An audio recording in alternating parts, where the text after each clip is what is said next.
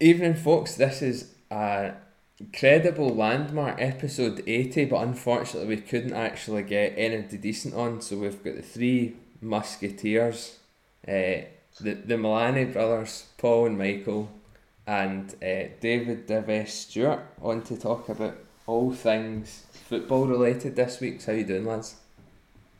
Yeah, not too bad. Even. Me and Michael come as a package deal, so had to make one. Buy one, get one free. Yeah. Not sure which Still not great value. I'm here as well. You're obviously here, I know, but that's just assumed. I don't know if have any of you been on this before? Is this the first time? This is my, I think, third. Once successfully aired, once recorded for an hour and a half about the NFL, lost forever. Once lost forever, yeah. That was, I think you were on holiday that week, Sam. That wouldn't have been me. Yeah. Oh no, it was definitely me. I don't know what I was doing. Lost the best tapes. That sounds terrible. Probably for the best, to be honest as well. And there might have been good Just talk about the NFL for 90 minutes. there might have been some good content in there. But no, so let's get cracking. First, I thought I'd set you a bit of a question that you can answer throughout the episode, Scotland football themed. A bit of a copy from another popular radio show, but we won't go into the details. So basically, Scotland last played Serbia in a World Cup qualifier on the 26th of March 2013. And I'm looking for you to name the starting lineup that day. And I guess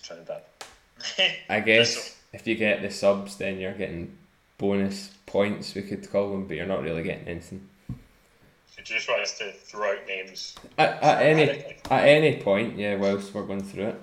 Just interrupt people. Yeah. We're talking about something. Interrupt with names. But yeah, so we'll just start discussing Scotland in general. A huge result against Israel.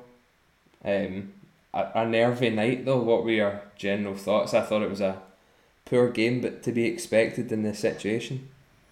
I thought it was quite a strange one, just because, although it was obviously, you were nervous, but the game itself didn't really make me feel particularly nervous. Just in the sense that nothing actually really happened for 90 minutes, and then again for the half hour of extra time. I think you always, after maybe the sort of first half, I think you just felt it was going to go all the way to penalties. So you were almost kind of waiting for that to happen. But yeah, it was tense. I suppose it's the sort of game you get when you've got two teams who aren't used to being in a knockout situation, who have to play a crucial game like that. I suppose if McTominay had scored the header in the first half, it might have been a lot more comfortable. And apart from that, you were just holding on.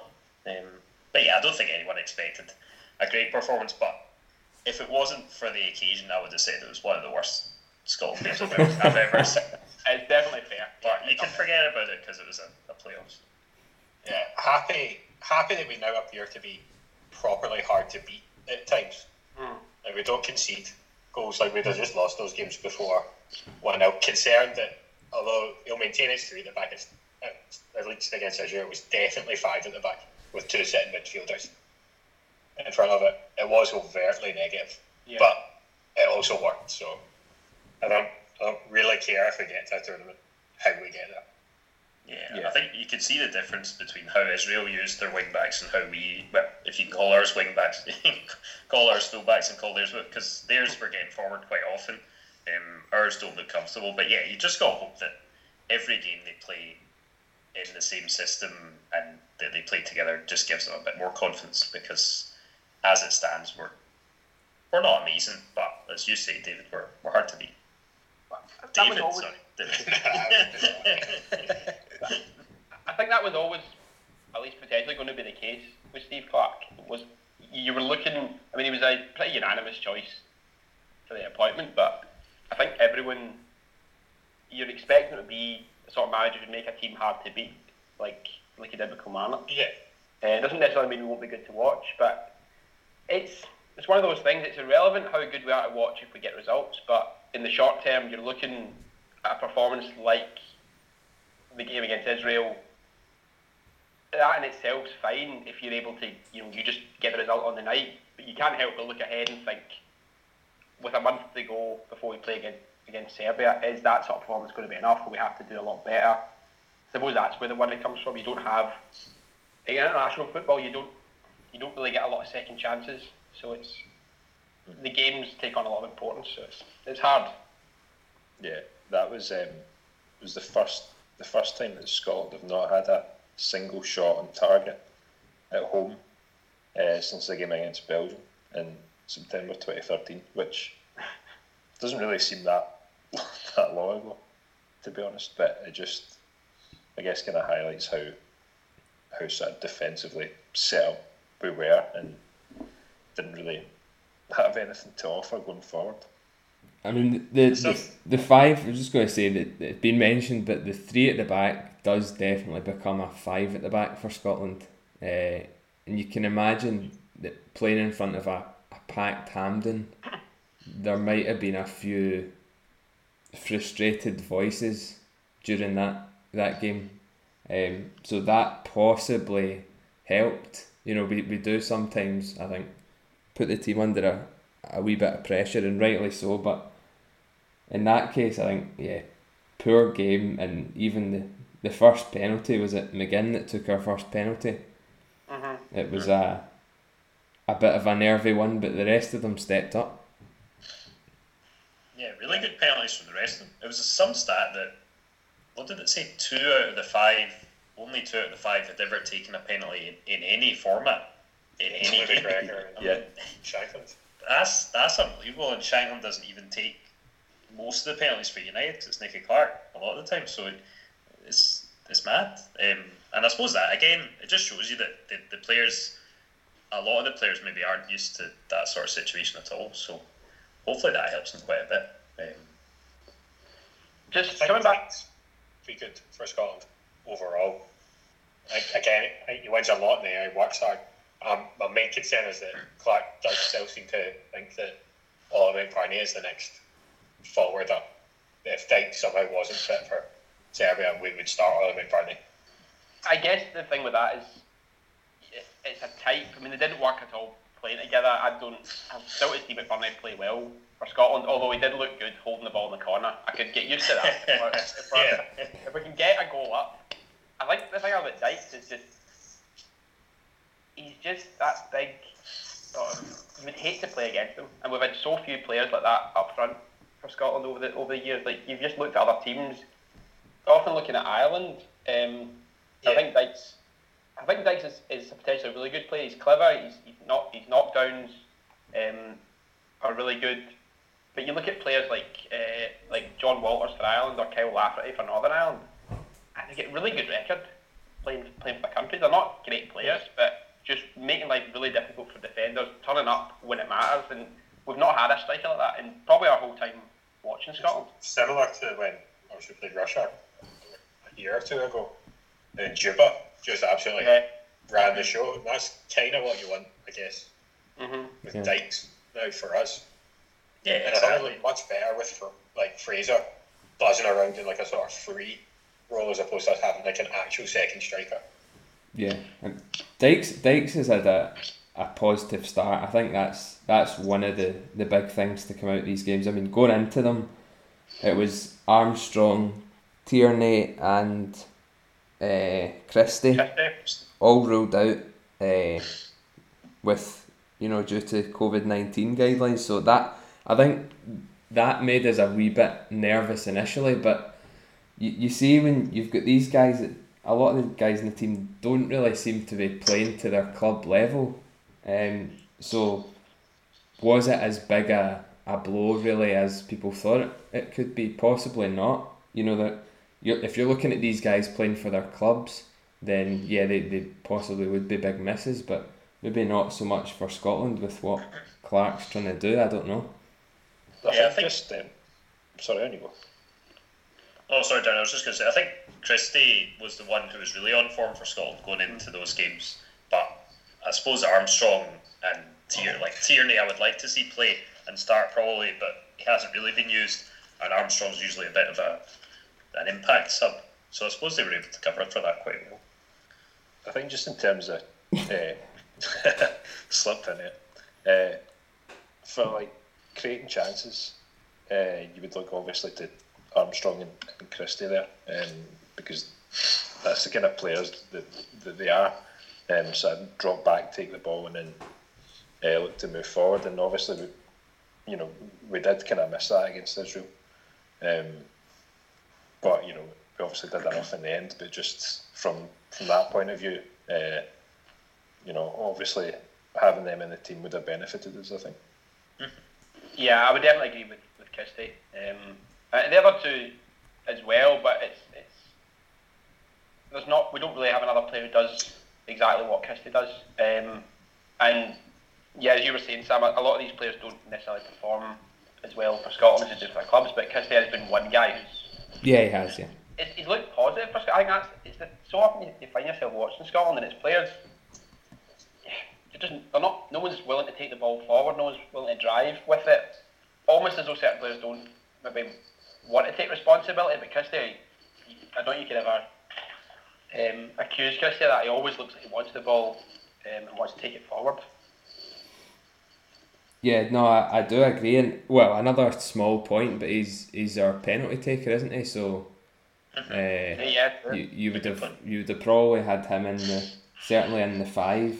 Not sure at what point in the order, but sometimes these games are decided, like the last game we played against Israel, by a set piece or a penalty. So given the inexperience we had of guys taking penalties, then that would have made a difference there. The one thing that's come up a lot is the debate about Andy Robertson. What do you all think about him playing for Scotland? Not should he be playing, but why he doesn't? Why it's so different? Is it a systematic thing, or? I thought one of his best games, if not his best game for Scotland, was actually against Slovakia. I thought he actually put in numerous good deliveries, not just launched them aimlessly. I thought he got a few good balls in. Dykes can attack them, but they don't really have anyone else in there to attack them.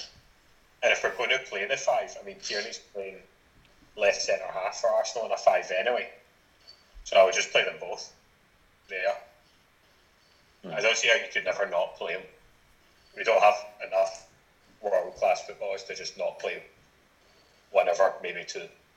Yeah, I guess that's maybe the thing as well, is that he's obviously at Liverpool, he's blessed with the other talent around about him, and often it's really not the case for Scotland. But I would agree from what I saw of the Slovakia game, he did sort of step into that captain's role and sort of dictated a lot of the play going forward as well, which was good to see. Well, he never looks like someone who, again, he doesn't look like he's shirking his responsibilities. I think he's not always performed necessarily that well for Scotland, especially recently. I think I agree he was decent on Sunday night, but especially now with there being no fans, you hear him. He talks. He's one of the loudest players on the pitch. I don't think he's because it's a strange thing with the Scotland team. I think it's because they are so young. Very few of the players have actually played that often for Scotland, so you don't maybe have a leader, maybe someone playing in the centre of the park or at the back, just to kind of take the flack off players. If you had someone like Scott Brown or even if Cooper had played sort of 5 times or whatever for Scotland, I wouldn't if he was up to like 15. Yeah, I mean, he's captain Leeds, has played 300 games for Leeds or something like that. Like, I'd be fine if he was captain if he played more than a handful of times. I would say. No, you go back. No, I think for Robertson, I agree that with Davis when he says that Tierney and Robertson should always play, whether that's 5 at the back with Tierney centre back or Tierney right back, because he's still our best right back, I would say, ahead of the other options like O'Donnell and Palmer. I would probably, there's no point in doing it now, but I would have maybe taken the captaincy away from Robertson just to give him, to remove that focus and just allow him to concentrate on his football. Obviously, you're not going to do it before the game next month. But I agree that I thought Fraser helps a lot when it came to Robertson's performance on Sunday, because Fraser just takes up slightly different positions, and he was able to link up with both of the wing backs, because you saw again O'Donnell get forward a bit as well, and I think you just got to make sure that the formation you play actually complements the abilities of your best players, rather than, I think what we've seen in some of the previous games is play five at the back and players getting the ball just looking a bit lost, Robertson included. So just hopefully having Dykes as the target, and if it's to be Christie or Fraser playing up with Dykes, just that actually can benefit Robertson, because his form for Scotland hasn't been great at all. He was good. His overlaps were good, I thought, as well, Robertson, and just even bringing other players into it. Did anyone notice what they were calling Ryan Fraser, actually? Nickname? No. They just kept calling him Risey, which is dreadful. I heard it at first and I thought, nah, we're going to hear that again, double check. But yeah, you could hear Robertson saying it, Risey. I don't know if that's something. Improve on that. If that's, we can change anything for next month. Just get that nickname. That's the one thing. I think that the pressure being off to an extent after the Israel game probably helped. I agree that we were better against Slovakia, and obviously going into the Czech game, and then that'll be our last game, won't it, before the Serbia playoff on the 12th of November. What if there's anything you would change squad wise or otherwise? We've kind of touched on parts of that with guys who've impressed, but is there anything else that you would do or bring in any other players? There's been chat about Griffiths and even. I think having Griffiths in the squad would be good. Not necessarily to start, but as an option, if we did go a goal down, it'd be nice to bring on a guy that you know can score, as opposed to a guy with McBurney who's now had 10 to 12, 13 caps or something like that. Yeah, and the thing with McBurney would be if he's coming off the bench, so if you've been trying it with Dykes and that's not worked, and I think we've already seen McBurney and Dykes don't play they don't really function well together, which is not a surprise. And if you were to replace Dykes with McBurney, I don't really see what that would give you. If you had Griffiths coming off the bench, I think this is a good target for him to have. You're thinking maybe a month ahead. It's hard to predict what's happening, or it's hard to know what's happening with Griffiths. But when he plays, because even when he came back in the Celtic team at the start of the calendar year, he scored goals and he played well with Edouard, and even just recently scoring the winner for Celtic with scoring against St Johnstone. So when he plays, he's still able to make a difference. I would definitely like to see him. Even just I think knowing he was in the bench would give you a lift going into it, I think. Yeah, and he's got that ability from set pieces as well, which, as Sam's already said, that can change games at this level completely. So I think the goal he got against St Johnstone, that's quite important, because it showed he wasn't sharp at all when he came on in that game. He didn't really look as if he could sprint properly, but he came up with a big goal at the end, and I think he could probably play that role up alongside Dykes, but just not enough time within the next month to really earn his place out. And I think based on how he played on Sunday, I think Fraser would be had earned the start now. I mean, again, he's not the sharpest because it's been a while since he played, or he's only just getting back to fitness. But he looked really good on Sunday. So I think the back four will stay, or the back five, sorry, will stay almost the same. The only thing I could see is Tierney coming in at the left. Mm-hmm. Yeah, of the three. Because I think he'll keep McTominay there, and I think he'll keep Gallagher, who I thought has been good. I think Gallagher's probably, and I think he'll keep O'Donnell at right wing back. Not a huge fan of that, but I think he will. So I think how bad is your hatred for Stephen O'Donnell? I thought he was better again against Slovakia. I thought he was better. I thought in Israel, I don't remember him passing to anyone, or at least didn't remember passing the ball forwards once. It was. I mean, I'm not as big a critic of O'Donnell, but the worry. I'm not sure anyone is, but it was worrying though when He was doing the first half of the Israel game, and El Hamed was just going by O'Donnell regularly, and you're like, this guy's a centre half or like a right back for Celtic. He's playing left wing and absolutely destroying him, rinsing him. So that was a concern. But yeah, it was good to see him get it was a good cross.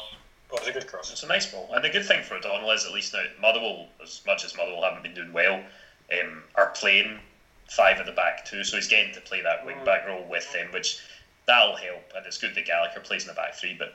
Yeah, I think the thing is with O'Donnell, against probably the Israel game in the Nations League, the 3-2 game at Hampden, before was one of O'Donnell's better games for Scotland because he got forward quite a lot. But defensively and positionally, he's got a lot to work on. But yeah, I'd probably say the same. The Fraser situation will be interesting because I suppose if you play Fraser behind or with Dykes, then you're probably saying that Christie's going to be in a midfield 3 with McGinn and McGregor, which I wouldn't mind.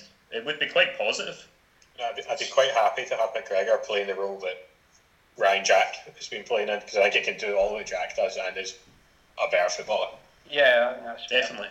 And McGinn can win the tackles too. Like, you want to make sure McGinn's able to get in the box, but McGinn's obviously an extremely good ball winner and is going to give you.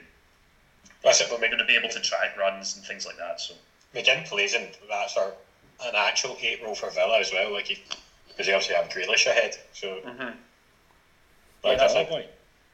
Yeah. The boy from Villa, what's his name? He's so happy to get off ball McGinn as well. I think that's great.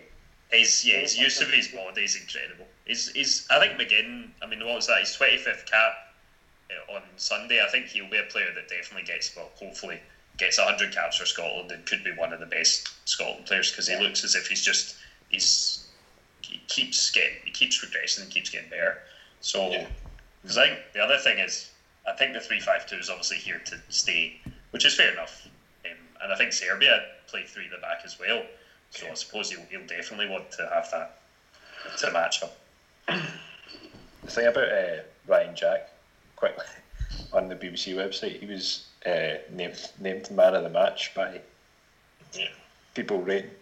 So he was the highest rated at 7.5. For the game on Sunday night? For the game against Israel. Oh, the Israel game? Please. And then the next best was McBurney on 4.9. There you go. I mean correlating voting ideas there. Was that some sort of bot? The Ryan Jack bot. Ryan Jack bot. Just Aberdeen fans wishing them well. Looking, I guess, ahead to Serbia, then it's by far going to be the toughest test in a good while. Can we actually beat them? I mean, you looking at their squad and team. Obviously, they might be affected as we would with COVID and things. You never know how many guys each team might lose. But is it possible that we can beat them? Yeah, I think so. I'm really so. I think it's a difficult. I think especially if you look at so Northern Ireland, for example, got to play Slovakia, which I think that would have been a great tie for Scotland. Either way, if we had to play Slovakia or Northern Ireland, I think it's obviously Serbia's tougher. But Serbia are not playing particularly well at the moment. Obviously they beat Norway, but they lost to Hungary. They lost to Russia, drew with Turkey. They're not playing. They're not a great team, I don't think. But I can't claim to know that much about them. But I think stylistically as well, I would have taken Serbia. I know obviously they beat Norway, but over Norway, Norway I think play a sort of more free flowing attacking style of football. And I somehow, even though we've barely conceded recently, I wouldn't have seen us keeping out Alan at all. It's funny that because there was so much discussion about what do you think Haaland's going to do to this Scotland defence, but actually in the end we won't know because we've maybe got away with that, as you say. But so that was a good win for Serbia to beat Norway. But yeah, I think if we can get all those guys in the team and hopefully play them in sensible positions, then we could easily do it, and it would be an incredible result, really, I think. That'd be phenomenal. Yeah. I think that's the important. As you say, Sam, like if the right players are in, and if the players feel comfortable in the system, then that will make such a difference. And there's a reason why Serbia are in this playoff. I don't know if you've seen the goal they conceded against Hungary, but if you've not, look it up, because it's an absolute joke. It's just players sliding in, like two or three Serbia players in a row, just touching the ball, knocking it back. I think it was their second string team, but it still just gives you a bit of hope that they could maybe make a couple of mistakes against Scotland. But yeah, definitely they're not. They get loads of talented players who don't all seem to be in their, like, they don't seem to play all their best players, you might say. But it's not an unbeatable opponent by any means. I think that's one thing for us. It's just that, as you were saying, Sam, is that despite getting all these players back, I think it's important because I think we have been guilty of it in some recent games. Is that we don't need to shoehorn all these guys into the team. We have to, like, we've got a system now, and we have to fit guys in, like, that will suit the system. Like, we've been guilty in the past of playing 5 central midfielders spread across the park. That's just, like, I wouldn't commit to, like, if it means, even if it's a Christie or an Armstrong, it means they don't play or they don't start, then I would say that's fine. I'd say it's more important we play to the system that we think is going to work than we shoehorn everyone in. Yeah, and I think sometimes you've got to, unless players are performing badly, I think you've really got to try and stick with a settled team as much as possible. So I think if you look at someone like O'Donnell, he's been playing. I mean, I thought Palmer was good in the game away to the Czech Republic. Yes, it did. But I just think continuity can matter quite a lot, and it's the same again. You know, if Scott McKenna was to be fit in time for the Serbia game, I would still have Gallagher in, because again, I think it matters a lot, players playing with each other, especially in defence, and getting to know each other. It's confidence as well, really. And you've got those couple of results now, and you're in a position that Scotland are rarely in. So to get to this point, I think is a really good achievement, and keeping that sort of team bond together, and hopefully that could stand us in good stead. Yeah, because we've never. I mean, that was the thing when you saw the players celebrating after the shootout. I was thinking, how many times have we actually seen a moment like that with Scotland? I mean, Scotland players celebrating, yeah. Yeah, kinda, yeah. Like it was because it was such a strange situation. Obviously, there were no fans there, but in that moment, it didn't look like that. You know, it just looked like, and you weren't thinking about the fact that we're only here because we didn't make it through the regular qualifiers and so on. It's a sort of second chance, but yeah, it was brilliant, and I think that could also give them a massive lift. Just the fact that they've come through that together. They could easily have, I mean, in a way, they blew it because you weren't able to beat Israel, and then it ended up going to the shootout, which is a bit of a lottery. But they came through that, and I think that'll be great for team spirit. Just to kind of, finish up on the Scotland points. How many of you hate Ollie McBurney purely on his accent?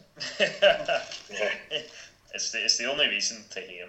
Not because he can't finish, barely make a pass, wears his socks low, and an insult to Francesco Totti.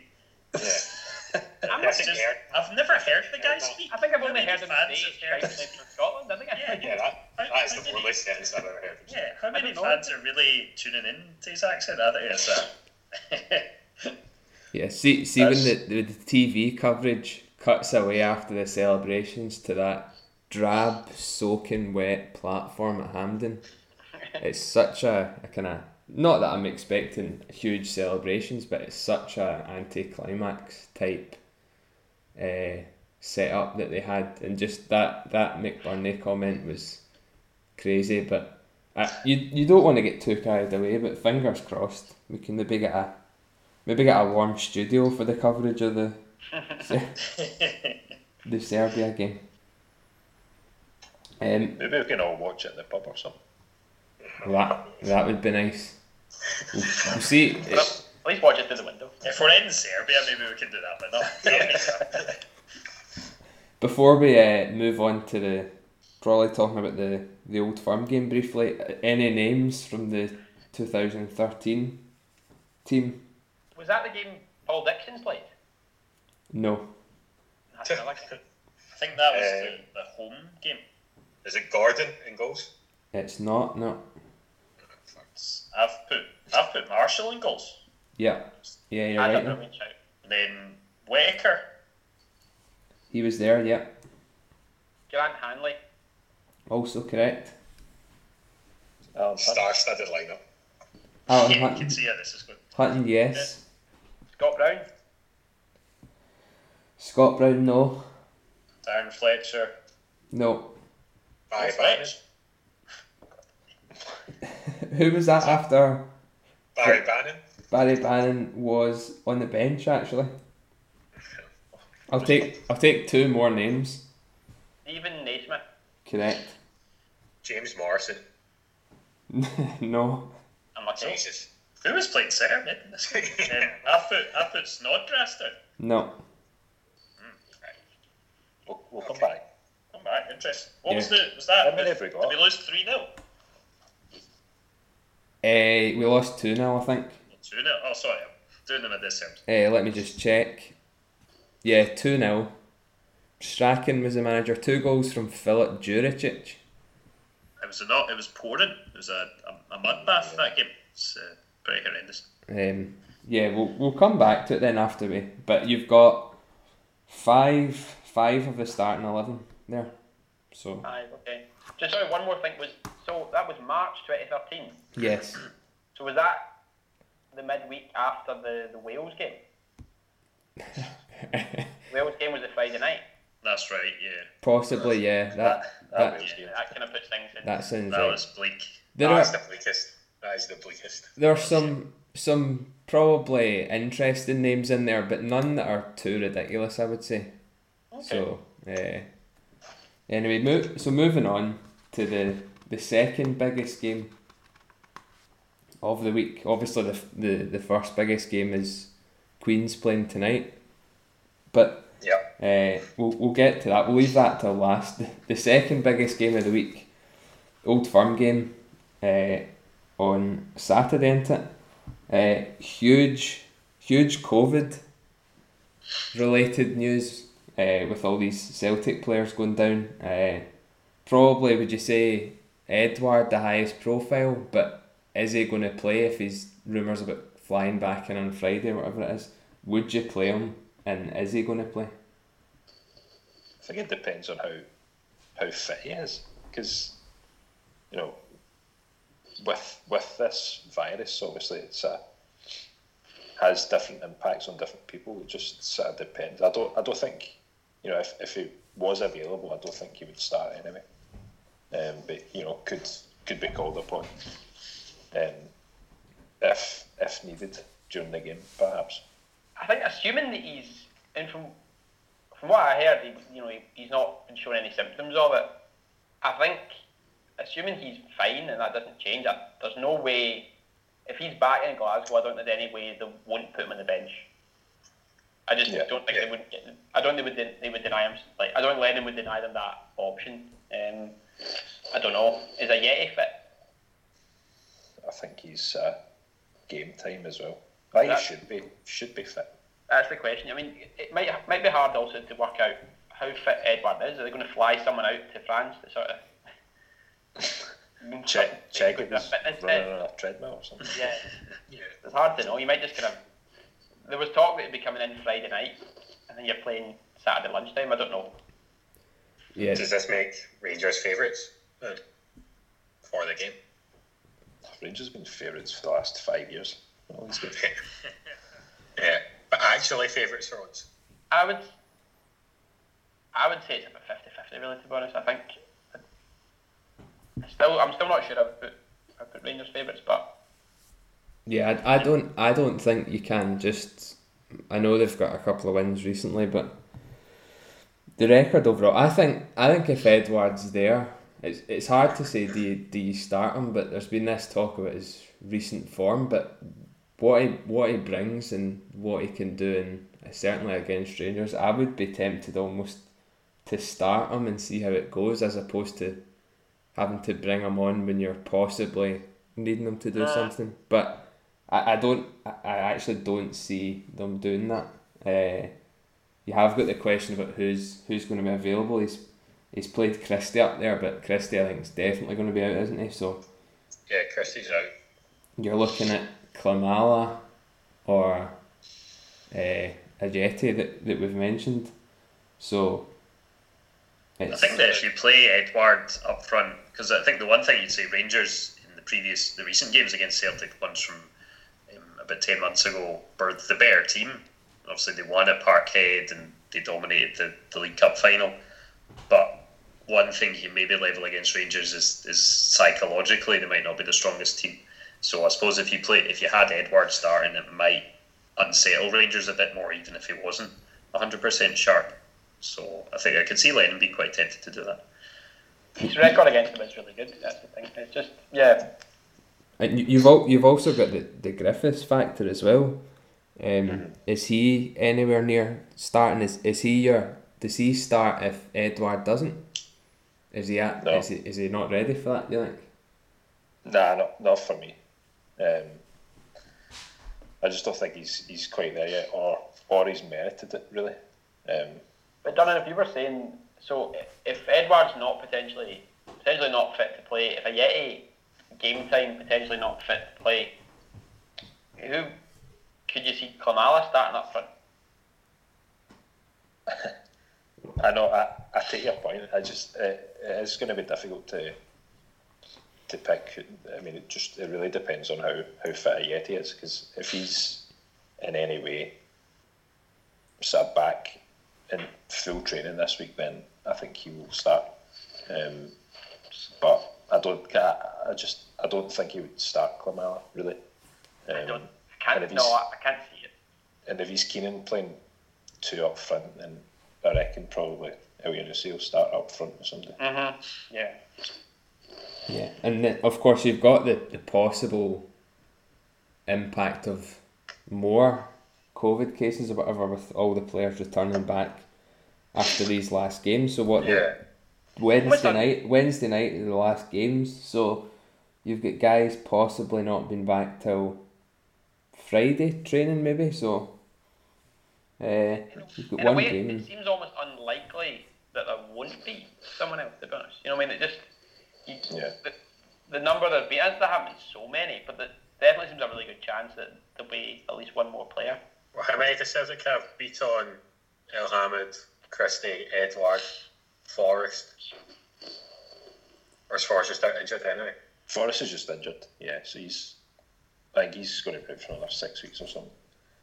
But yeah, the others you mentioned there are all COVID and out. It's quite a lot. Yeah, and what's the status with? Is it Julian? Is he fit? Was he injured but is now back in the fold? Yeah, he's been injured the last few weeks, but I think he's back in full training now. So I think if Lennon's going to go a back three, I think he would, sort of comfortably slot in there, I guess, with Duffy and Ayer. But the problem with that is then if something happens to one of them, then you're a bit screwed for going that back three. You would probably need to mix it up. Yeah. But I think it'd be interesting to see the guy Laxalt if he'll start. Yeah. Ahead of Greg Taylor. Well, that's another point I'd written down. I think if he is ready, then he'll go in. He'll play. Yeah, I actually couldn't believe he was in the World Cup team of the year or team of the tournament. Really? 2018. So, yeah, in Russia. Didn't know that. I mean, you look at the threats. Probably you're talking about Rangers' biggest threats being the fullbacks. There's question marks about Barisic. Is that right? I don't know if he's been playing for Croatia or left the squad or whatever. So he's the big. He's injured as well, yeah. Right, he's the big one on the left because they play with their sort of three strikers, as you would say, but they all play quite narrow inside, so it's really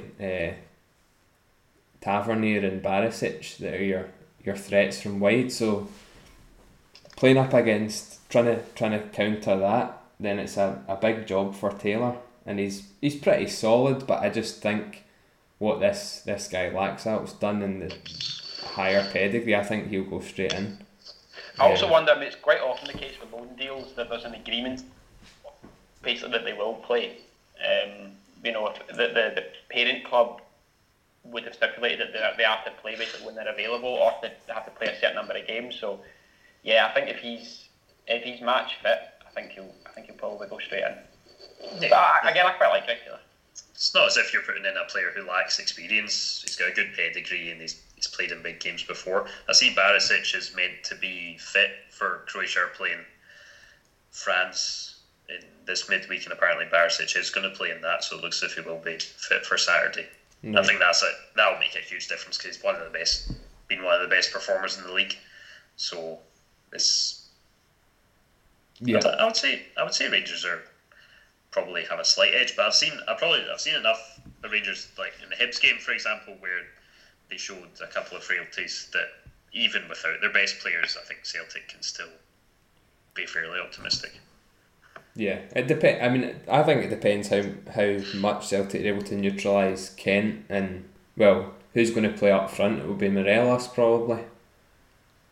I think so. I would assume, regardless of the record against Celtic, I think he would put him in. He's always a danger, regardless of his record. He is always. I don't think they would ever base a decision to play him on his record, but it is interesting that someone who's been as good as that, and he's not just someone who's been great in Scotland, and then when he's played against Celtic or played in Europe, has struggled. I mean, his record in Europe is brilliant against good sides, against ordinary sides. You know, it's really quite interesting. He's not managed to score against Celtic so far, and he's never been anonymous in the games against Celtic either. If anything, he's been excellent against guys like Ayer or Julien, and then just missed the chances that he's managed to create for himself. If you look at the amount of chances he's managed to have in the games against Celtic, it's quite incredible. He's never scored.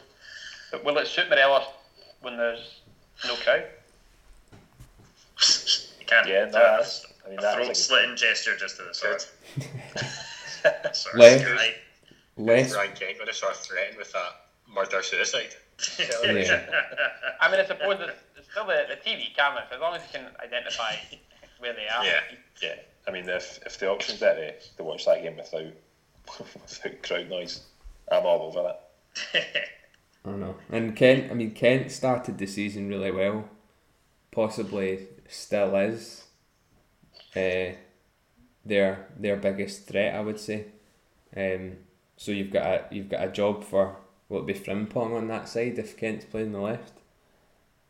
It's going to have to be, So it's some good matchups. Then obviously, I mean, Celtic have got a lot of talent midfield and going forward, but it's just a debate about who's playing up front. So I think they'll both show up, highlight each other's weakness, and it's just it'll be possibly cagey, but I like to think there'll be a few goals. Well, the thing is, it's comfortably the best Rangers team we've seen for the best part of a decade, really. So I mean, and they have last season. They have played against Celtic as well. They've not been able to match them over the course of a season, but when they've played them, that's been some of the best performances. Well, I think it's the last 6 Celtic Rangers games it's been Rangers win, Celtic win, and it's alternated. So those games have been very close. I wonder if I can give a super response and say I will be predicting a Rangers win. No, look at that sneak ahead to the. As bottom place in Super Bowl, I don't know if this has any value, but I think that the Rangers 2-1 at Parkhead was the last game I got correctly in last season. I've said 2-1 Celtic, 2-1 Celtic this time. No. So that's a curse for any Celtic fans. Yeah, Bob is super a guy that can't predict Rangers to win. So it loses out weekly and all those points. A terrible record, really. So let's go for some quick predictions before briefly touching on the European draw, because I don't think we've recorded since that happened. But what are your predictions then for the? Let's go for the Scotland playoff game as well, included in this, and the Old Firm game. I'll match my prediction for the Scotland game and say exactly the same as what I predicted last time for the 0-0 Scotland through on penalties. And I'll say 2-1 Rangers against Celtic. I'm going to say. Well, I'm going to jump ahead of Michael there, and I'm going to say 1 each on Saturday. And for the Scotland game, I don't know. Let's be optimistic and say Scotland to win 1-0. I'll say 2-1 Celtic, and why not? 2-0 Scotland. late breakaway goal from Ollie McBurney. Turns to shush an empty stadium. Do it. Shush makes ridiculous. Yeah, but it's coming from the wooden spoon king from the Brexit. Yeah, I'll reluctantly go 2-1 Celtic, and because you don't want that to happen, or what? I'm confused. because I don't like predicting these games. But we have to. I've been forced in it, so. In the Scotland Serbia game, I'll go 1 each. Scotland to win in extra time.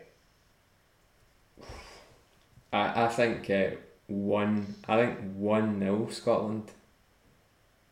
Goal scored in just in the 90, and I think Celtic 2-1. Oh, So 3-2-1 Celtics. yeah. That makes me delighted about my 2-1 Rangers prediction. So just quickly, the Europa League draws. What do you think the chances of both teams going through are? I think fairly high, to be honest. I'd agree. I think that definitely second. I think both will probably be looking at second place as their target with first a bonus, but I would say there's nothing. Probably Rangers will be happier with their group than Celtic, just looking at the opponents, but I would say that it's based on how the Celtic did last year in the Europa League. I think they'll be quite confident. Don't think Milan will be any better than Lazio were last season. And then for Rangers, don't really know much about Benfica what they're like this season, but I think Rangers will be pretty confident finishing second at least. They've just been so good in Europe, Rangers. To be honest, it's not necessarily they're beating anyone. I mean, I think last season they came up against a team that were better than them, Leverkusen. They lost out, but they've been really quite impressive. I think against Villeneuve, against Galatasaray. Those are quite difficult ties. You could have expected them to come through, both of them. To be honest, it's not really a surprise anymore. I think the thing I thought when I saw the Celtic draw was just how, from a fan's point of view, how much of a shame it is. It's just, I suppose it's the same with Rangers as well. These are just great trips, great places to go. Yeah. It's the same with when fans. It's because it's something I like as well. When Celtic or Rangers are at home in Europe, you maybe go to town and there's loads of opposition fans there. It's just, it's hard. It's hard not to think about really when it's something like that. Yeah, I think that's going to affect it a lot. Because you can imagine that going to San Siro is always going to be tricky, but maybe not as much now. But then at the same time, on the flip side, Celtic are going to lose that home advantage that they are kind of famous for, I guess. And Rangers have got a lot of good results recently, but I think that they can both get through. Celtic's group's definitely a bit trickier, but then You know, they'll both get through, and then they'll draw each other in the quarter-final, would That's the that be? The ultimate tie. That is the dream. Especially if it could fall somehow between there's a chance it would fall between a cup semi and a league game. I think as well the way it worked. At least that's how it was last year when it could have happened. And you could have 4 games in 2 weeks. Well, we've discussed that a few times. Just that it is society would at the risk of sounding like Hugh Keevins launching into hyperbole, but society would crumble for at least for the duration of the tie, and potentially never to be rebuilt afterwards. But fingers crossed. so fingers crossed. It is hyperbole though. It would be known. It would be called. The media would call it the hyperbole. Yeah, who's doing the halftime show at the Hyperbole? Grado and Rod Stewart or something. Yeah, terrible. It was the biggest tie, I think, in Europa League history. European history, forget it. Just for how much it would mean. Bigger than Football history. Middlesbrough making a final. Yeah. Fulham or Middlesbrough, yeah. Right, a few more names missing. 6 names, in fact.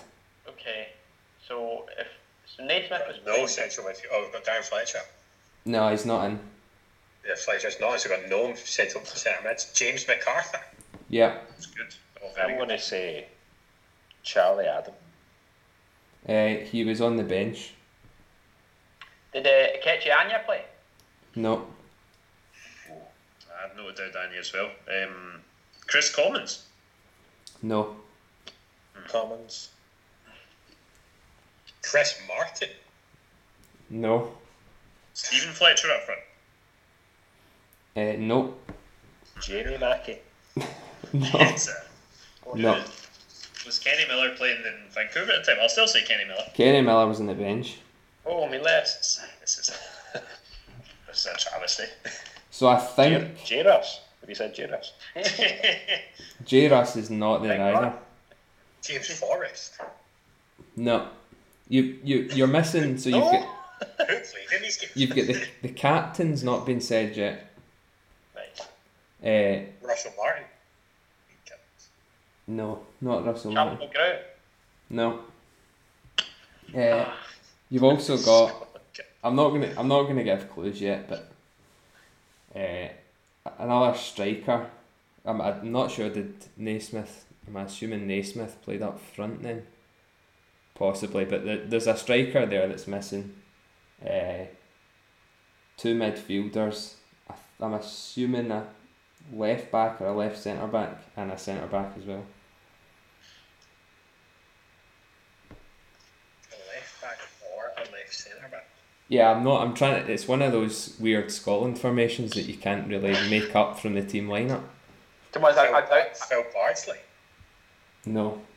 It was also one of those ones that I doubt it was any clearer what the formation was actually watching Yeah. the game. So it just as opaque. So. Yeah. Okay, We so said Whittaker, didn't we? Yeah. yeah, he was The one. No. he was there. So the captain was a long time Scotland player. Scored a couple of big goals. Centre half, Gary Caldwell. correct. Fuck off. Nice.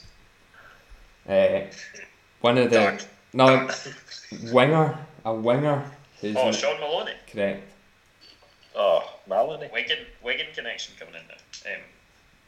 Anymore. That's how all good international teams are. Yeah, exactly. On a failing Wigan team. Three to get. Ah, it won the FA Cup. That's it. There you go. 3 to get. If you get one more, then we'll do the final couple of subjects. Or if not, we'll just move We on. have to unlock the last 2 subjects. That's it. If there's no more guesses, we'll just move on to. Must be cases. Yeah, there'll be guesses. Not good guesses. What are we looking for? A winger? You're looking for a striker, a winger, certainly a wide midfielder, I think, and a defender, possibly fullback. But I can check that. Can't be a fullback though if we've got Whittaker and Hutt. Defensive midfielder. I'm confused by the fact that you don't seem to really know who this guy is. No, I do. Played for I Scotland. absolutely know who this guy is. He's a defensive midfielder, 2 caps. Oh, 2 caps. That does make it quite triable. Teams Nigel Quasi. No. Teams Oh. teams played for the main one that you'd probably get it from is Brighton. Also League Red Cup. correct. Oh, you've been Oh, good Oh, shoot, Lewis. Ridders. Hitters. League Brothers. So two left, but we'll get them at the end. Queen's Park, obviously a few Queen's fans on, so well worth talking a bit about that. An injection of cash. Are we going to see Queens as Premiership champions in a few years? I'd like to see us score a goal/attack first in a game. big expectations. Are they? Would you say they're living up to them? I mean, I've only watched one friendly, and that Thistle game,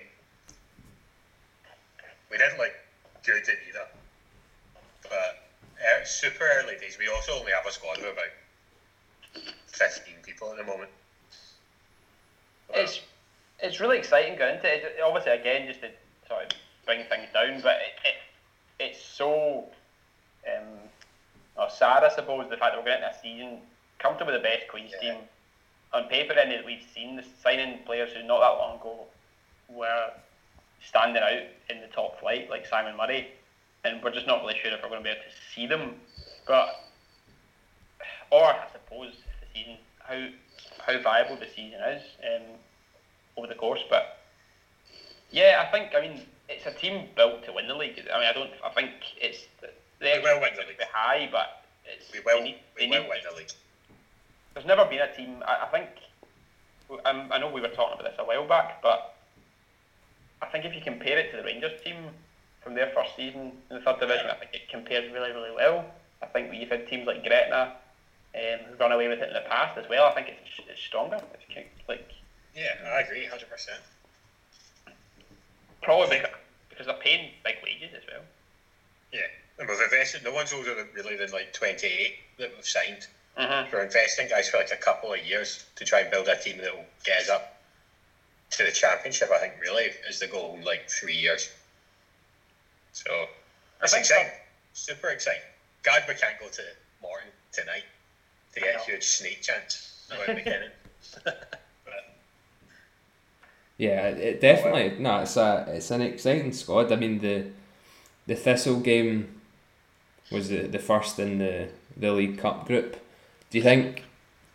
Are you just expecting the League Cup group to just be a warm up for the season, being the league being the main event, or are you even looking to do any damage in that? I mean, what is the format? Is it 2 teams that go through there?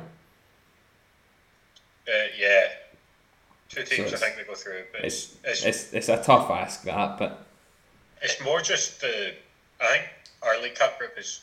It seems like most teams have played 5 friendlies, but we've only played 2 because we had 2 called off. yeah. So I think for us, it's mostly about getting fit in pre-season against good teams. But at the same time, against this, we were good in the first half, and then second half, it looked like we were a team that had played 3 or 4 less games at this stage of the season. Yeah, and I think you'd like to see an improvement tonight.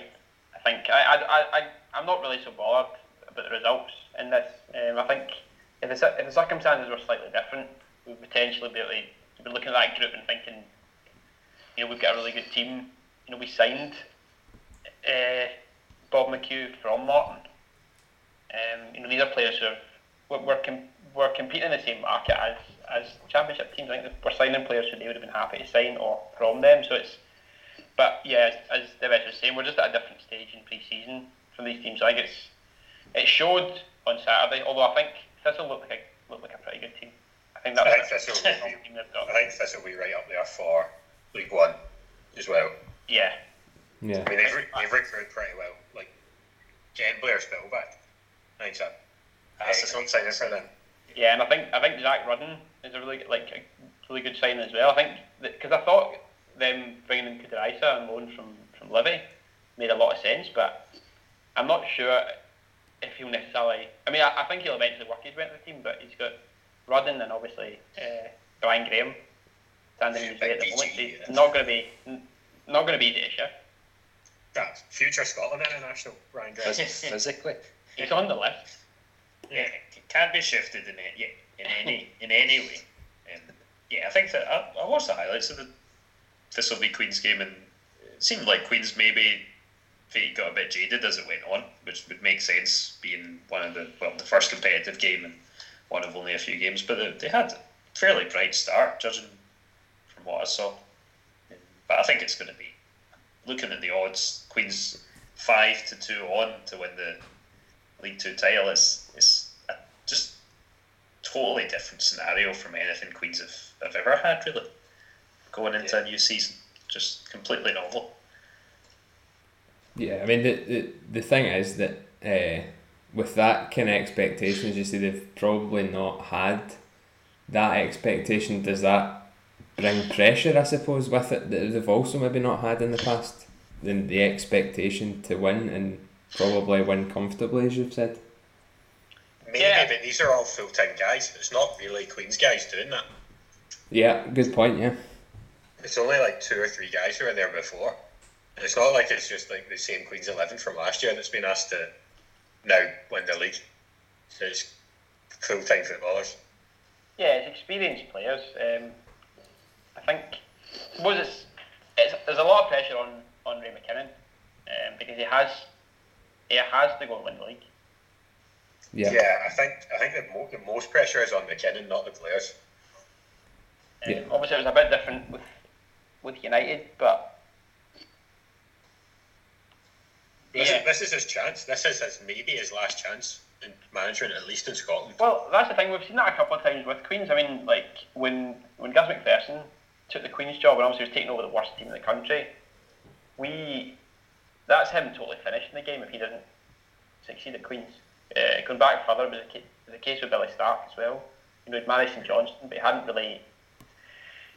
done particularly well there when he came to Queen's. And obviously he's ended up moving into international management, coaching the youth side. But yeah, at the stage McKinnon's at, if he fails with Queen's, as you know, Gardner Spears, after failing with Queen's, wasn't able to get another job. You know, he was assistant coach at East Kilbride. He was back at Queen's scouting. You know, so it's a risk in some ways, but it's I'm confident. I just think the team are too good. As surreal as that is to say that going into a season that we'll just get the players we've got are too good. Yeah. It's a welcome change. It's great, yeah. Yeah. And just one other thing, you have heard some people say that they're worried or they don't think it's going to be such a positive thing to be bringing in all these experienced players and the impact it could have on the youth team, especially because Queens are known for bringing through good young players. But in truth, we haven't really been bringing through a lot of quality in recent seasons, and I think especially since they brought in relegation, we're having to find experienced guys anyway. So in the past, that would have been experienced guys from the juniors or from amateur football to try and build a team that was good enough to stay up. Now it's bringing in experienced guys from the Championship who are good enough to go and win it. So it's more the thing that the young guys we are bringing through, we lose them before they can get to the first team now. Exactly, yeah. It's like the guy we brought through the boy Regan Thompson, but that season we lost 4 to the SPL before they played like a collective of like 60 minutes between them. We just don't get them, so it's more that we just don't lose these guys for nothing. Yeah, exactly. Like that, those 4 guys would be $100,000 now, as opposed to nothing. And possibly we'd at least get these guys, if we're going to be playing in League One, or I don't know, also be aiming higher, then we'll be at least get these guys for a couple of seasons, because it's happened before with guys like Stephen Saunders or Ryan McGeever, who've left Queens at like the age of 16. Yeah. Yeah, because you're sort of bringing in these guys with the view to be at a higher level in the very near future, I suppose. So, and they will also like the challenge of being able to do that with Queens, I guess. Yeah. So, fingers crossed, but we'll hold you to that prediction. Finally, whilst Miles on to discuss Dundee United's good start and now maybe struggling a bit. But what are your thoughts on the season so far and going forward now?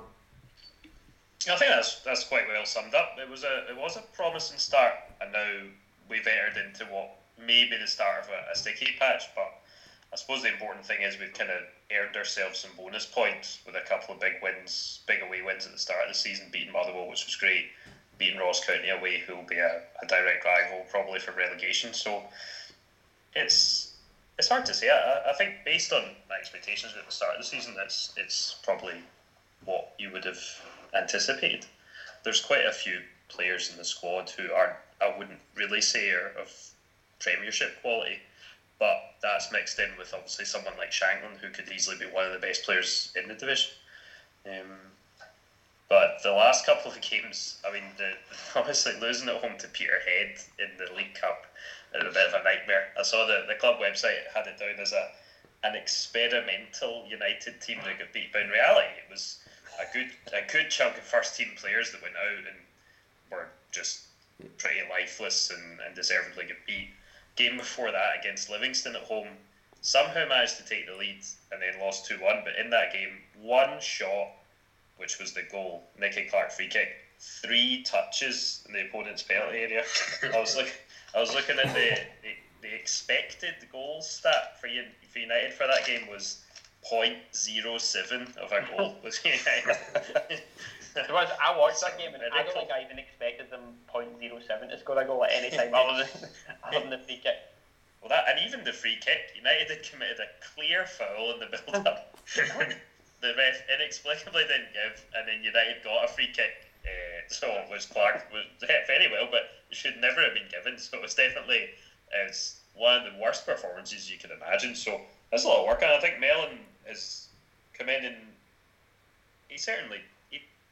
he's been saying the right things, and I think initially his system looked quite good. There looked to be a bit of solidity, and then within the first few games, United were creating a few chances, but they do seem to have entered a bit of a sticky patch where they're not creating a lot at all, but also they're definitely not good enough in a key position like centre back. Like Mark Connolly and Mark Reynolds have both made big mistakes in the basically every game. There's been a bad defensive mistake. Again, if you see the Livingston winner against United, you can see it on a Twitter page called Poor Quality Scottish Football, which is where I just watched it. Where the Ryan Edwards, who's a new sign at centre back, tries to clear the ball, totally misses it. Connolly gets caught out by the Livy player, and then we managed to concede. So what I thought about that goal was that it was basically your two centre halves combining to set the opposition up. It was rare you would actually see like a combination, like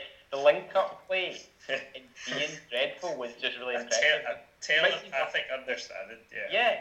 You might see one mistake from either centre back, but for them to link up like that, I think it's promising for the opposition teams for the future. I think if they keep it together. Yeah, I think that'll be it for United. I think it'll be a case of they look as if, but obviously as it stands, it's maybe not going to be the highest standard of division this year, because United are 7th, which is joint 5th. It's an unpredictable season. I think United will probably finish in the bottom 6. They might have to battle against relegation, but they made a couple of big signings. They signed McNulty on loan from Reading just before on deadline day, which is he should help Shankland a lot, I think, and just give defenders something else to worry about. And then they've obviously signed Jean-Do Fuchs from Sochaux, or was he playing in Israel now? But he's a really promising player, Cameroonian international, got his first cap against Brazil and is meant to have played really well. I was looking, it was Clarence Seedorf that picked him for Cameroon. He was the manager and he was talking him up, so that seems like a bit of a coup, I suppose you could say. Kind of, wouldn't have expected United to get a guy maybe of that quality, so hopefully he can really give them something they don't currently have in midfield. Yeah. Is that the first Cameroonese player since Jean-Jacques Missy, or is it? He carries on a proud tradition. Yeah, Missy and Mvondo, I think. Mvondo, yeah. It may well have been the last one, but yeah, it's a lot to live up to. Yeah, I think if you get the goals from those front guys, then it should be plenty. But it just while I was thinking about it there, just before wrapping up with the final couple of names, if anybody is a fan of the chase, then they should definitely watch on the 23rd of October. That's all I'll say, to see one of the panel on Thankfully not answering questions about the Scotland lineup against Serbia in 2013. That would be a short stint. Yeah, that would be the minus offer equivalent of this programme. Right, so two names left. One is a winger, and the other is definitely a striker. Ross McCormick. No. Have we said Griffiths? You've not said him, but it's not the answer. Not Griffiths either. Definitely a striker. Definitely. Huge. But we've discussed this guy a lot No. as being... Discussed him already. No, not already. In the past, about being a hyped up... Jordan Rhodes. Correct. Rhodes. We started Rhodes against good luck. Yeah, but because the Scotland fans were chanting about as low as it gets, really. Yeah, it was a Scotland shame game. If I could go back and take back one fan act, it would be that. Scotland have had so many like stubborn managers over the years as well. Like striking, but just like wouldn't have played him. Levine would have been exactly the same. Yeah. And then The a winger. the last guy, winger, born in England, played Made in the Royal Navy. played 263 games for Peterborough United. Is that not Craig McCann? And Not Theo Smith, not George Boyd, but it is George Boyd, yes. Yeah, it's George Boyd. Sorry, Team GB. He was a centre forward. I was Team about to say George O'Boy. What was that guy? George Boyd. Johnson Two start. caps. Two caps he got, Jesus. apparently. What? So Like the- I actually thought A lot of two-capped players in that team, I which know. probably says a lot about how that went. 6 caps for England C, 1 cap for Scotland B, and 2 caps for Scotland.